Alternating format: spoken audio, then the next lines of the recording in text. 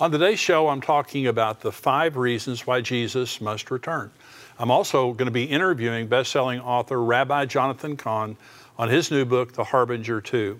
I'm talking about the very troubling news that the Biden administration has frozen settlements in the West Bank and also in East Jerusalem. Ben & Jerry's is also boycotting Israel with their ice cream in the settlement area. I'm also going to be answering questions such as, can you lose your salvation? And can I be raptured if I don't go to church? Welcome to Tipping Point. I'm Jimmy Evans.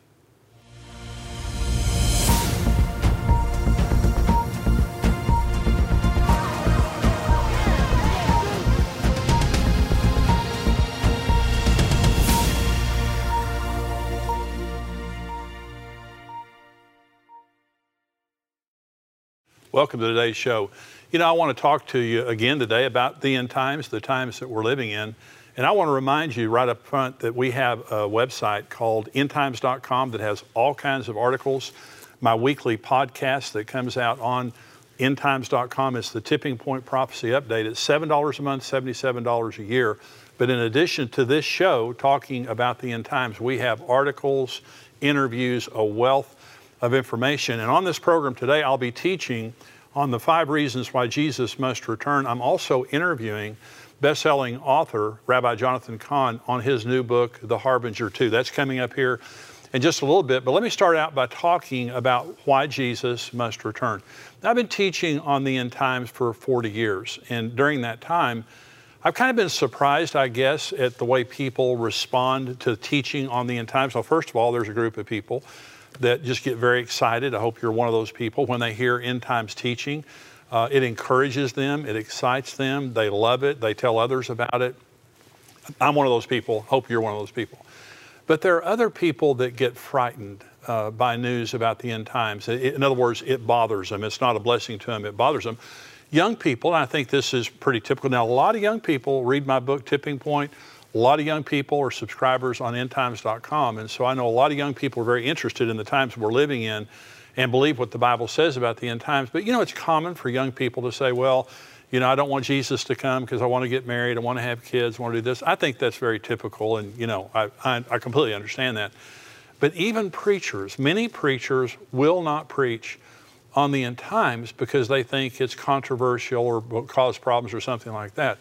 Well, you know something? Jesus is controversial. In fact, I can't think of one subject in the Bible that isn't controversial. But this is something that a third of the Bible basically is prophecy, and most of it is end-time prophecy. Why would God give us so much information about the times that we're living in right now if He didn't want us reading about it and talking about it and preachers preaching on it? And so I'm just saying this is very, very important that we understand this entire concept of the end times. And let me give you an example now of how important this is in the Bible, okay?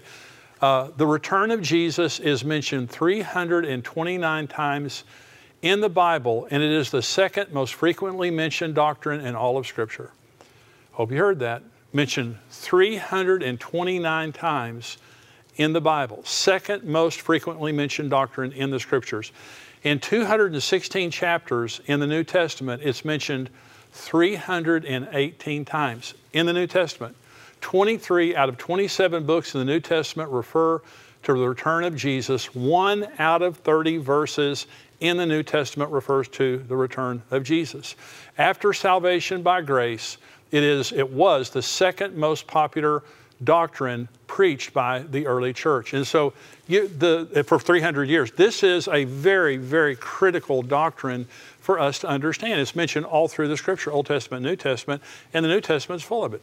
And so I want to talk about 5 reasons why Jesus must return. It's a major subject in the Bible, something that believers need to understand and focus on. That's why it's mentioned so often, is because the authors of the Bible and the Holy Spirit who authored the Bible want us to know that this is coming and to be aware of it and look forward to it. Okay, so let me tell you 5 reasons why Jesus must return. And number 1, He promised He would return. That's the number 1 reason. If Jesus promises something and doesn't keep His promise, that makes Him a liar, and the universe crumbles, especially the Christian universe crumbles, if Jesus lies. So here's what Jesus said in John 14. He said, "Let not your heart be troubled. You believe in God, believe also in me. In my Father's house are many mansions. If it were not so, I would have told you. I go to prepare a place for you, and if I go and prepare a place for you, I will come again, there's the promise, and receive you to myself, that where I am, there you may be also. And where I go, you know, and the way that you know. Now, for the Western mind, okay, now, by the way, I want you to remember the little phrase. He said, I will return and receive you to myself. I want you to remember that because there's a very important word in there that I want to tell you about. And so this is Jewish wedding language. For the Western mind, this just doesn't mean much to us. When a Jewish groom was going to marry a Jewish bride, he left his father's house with a bride price. And he went to the bride's home and paid the price for the bride to her parents. And he sat there with her parents and they drank a glass of wine. And they drank that glass of wine that legally bound their betrothal. They were then legally betrothed at that point. And the groom would then say to the bride, I will not drink of this cup again until I drink it with you in my Father's house. Does that sound familiar? That's what Jesus said to the disciples at the Last Supper. This is Jewish wedding language that Jesus is talking about. And by the way, when they were betrothed, the groom then left the bride's house, typically for about a year. He went back to his father's house and built a place for his bride called a huppah. And when the room was finished or the house was finished, his father would then inspect it, and he could not go back and get his bride until his father told him he could. That's why Jesus said, I don't know the day and the hour, only the Father knows. Okay, this is all about a wedding. And so Jesus promised that he was going to go away and that he was going to return. And by the way, after about a year, the father would tell the son, typically at midnight, in the middle of the night, he told his son to go get his bride. And the son and all of his party would come and they would get the bride and her attendants and go back and have a wedding for 7 days, all symbolic of a 7-year wedding that we're going to have with Jesus when the rapture happens. And so this is all. So Jesus said, I'm going to go away, but I'm going to come back and I'm going to receive you unto myself so that where I am, you can be also. This is why Jesus is returning. It's a big reason why Jesus is returning, is he's coming back to marry his bride. Okay, and so he said, receive you. That's the word paralambano. The word receive in the Greek language is the word paralambano. Okay, so think about that. So let's talk about the rapture for this minute. This is Luke 17, and Jesus is talking about his return, and he's going to talk about the rapture. Okay, he's going to graphically describe the rapture for us. Okay, so this is Luke 17. As it was in the days of Noah, so it will be also in the days of the Son of Man. They ate, they drank, they married wives, they were given in marriage until the day that Noah entered the ark and the flood came and destroyed them all. By the way, that's why we know that the rapture happens before the tribulation, because buying, selling, marrying, giving in marriage, it's not going to happen at the end of the tribulation. This is a pre-judgment scripture. Jesus is saying before the judgment came, just like Noah and his family, when they got on the ark before the judgment, that's going to be the way it comes.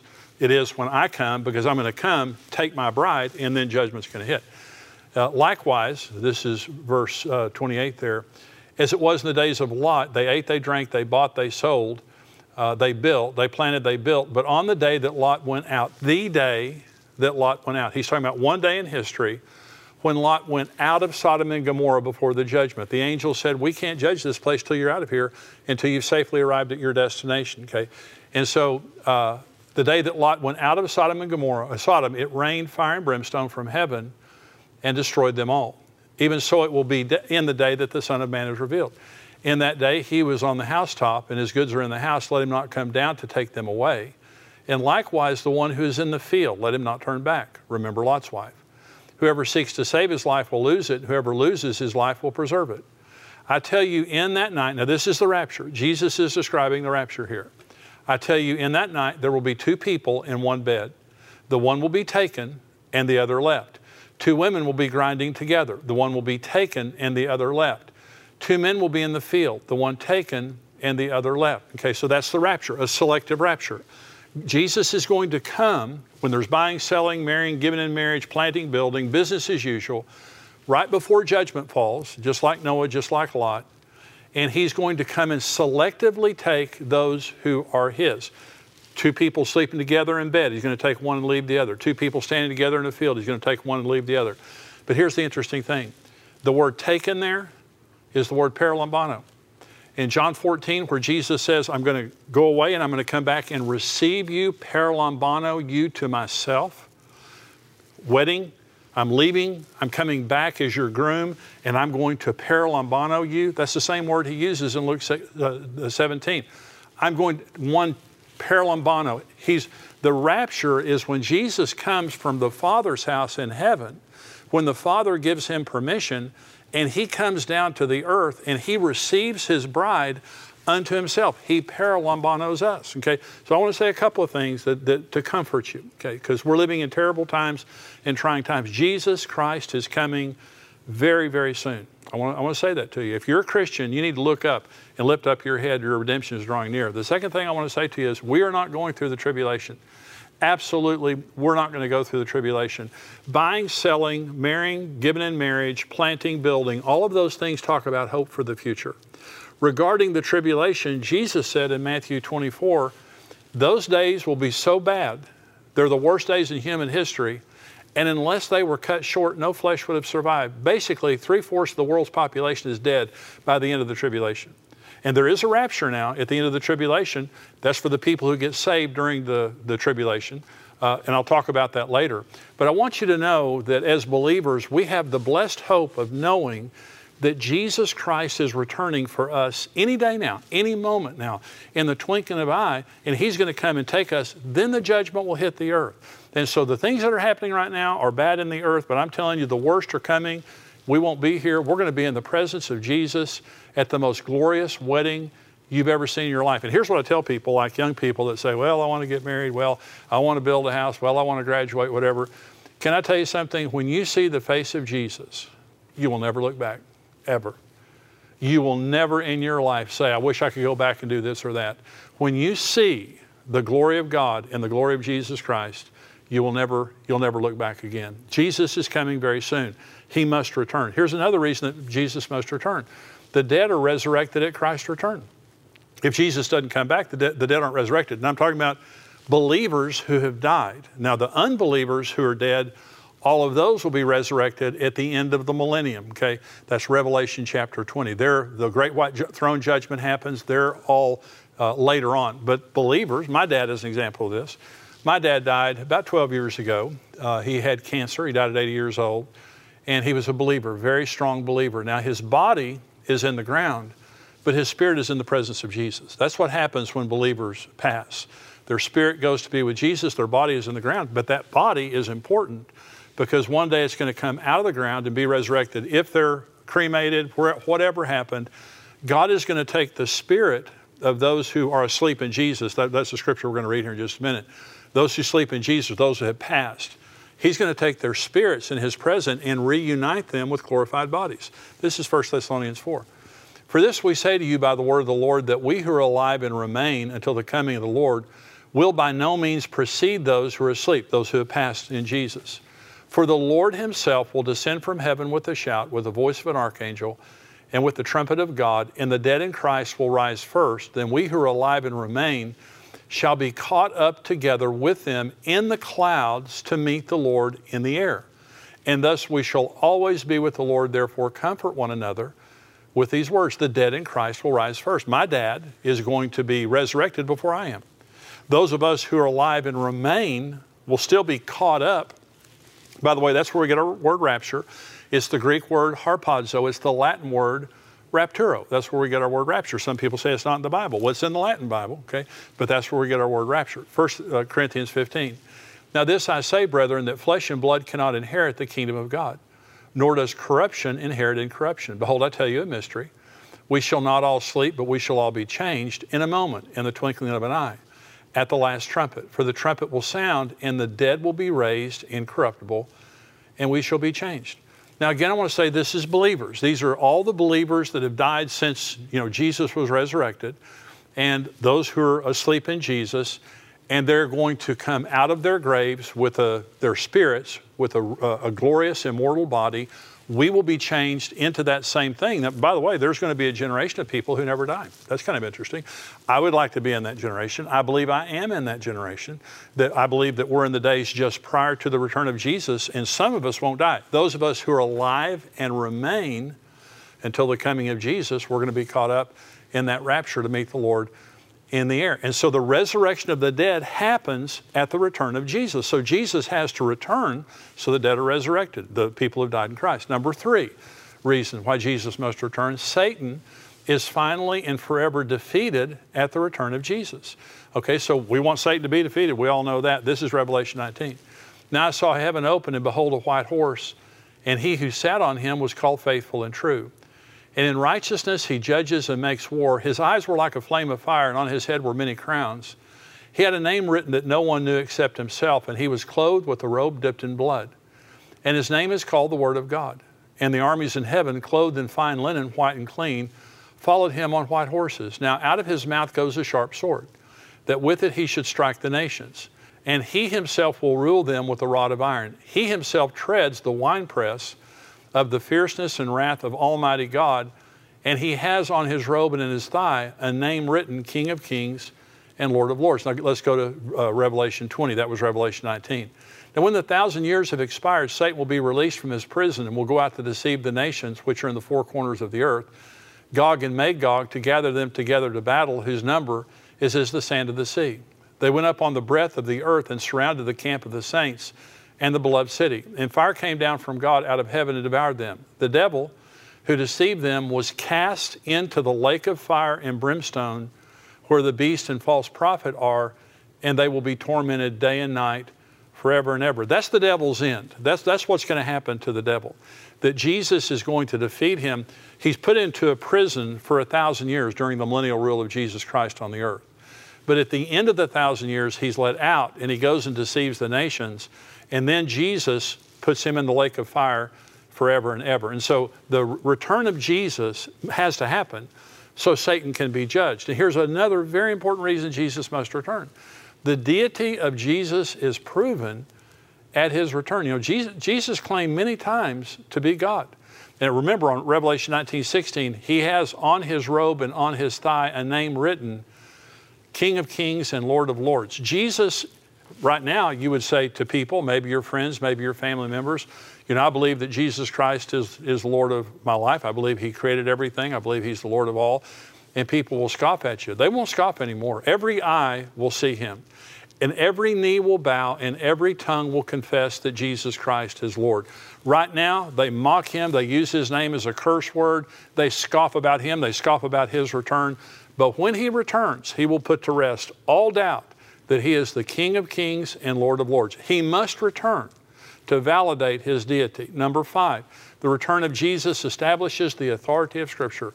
The return of Jesus is mentioned 329 times in the Bible. And if he does not return, it completely invalidates the Word of God. But the Word of God is true and every man a liar. The Word of God is true. Jesus said, heaven and earth will pass away. My words will never pass away. But let me tell you some other things. Those are the 5 reasons why Jesus must return. Let me tell you the importance of the understanding of the return of Jesus. It motivates us to live for Jesus. If you believe that Jesus is coming back at any time, you live a better life. You live for Jesus. You make better decisions. 1 John 3:3 says, and everyone who has this hope within him purifies himself. The hope there is the hope of Jesus returning. When you have that hope within you, you live a purer life. It also motivates us to evangelize. The early church was constantly talking about the return of Jesus, the Maranatha, the term Maranatha, if you've ever heard that, it means, you know, come Lord Jesus. And so they were constantly greeting each other with Maranatha, come Lord Jesus. Why? Because they understood the urgency of telling other people about Jesus Christ. I believe that the rapture is going to happen soon. And after the rapture happens comes the tribulation, where there will be suffering beyond any level that the earth has ever experienced. It will be unbelievable. You don't want your family here for that. You don't want your friends here for that. And I can say you need to be praying for them, but you need to open up and just share your witness. You know, you don't have to shove Jesus down anybody's throat. All you have to do is just tell him what he did for you. That's what witnessing is. Witnessing isn't what I do, it's who I am. I'm just witnessing that Jesus Christ saved my life. Jesus Christ is everything for me. The other thing that the teaching of Jesus' return does is it motivates us to endure.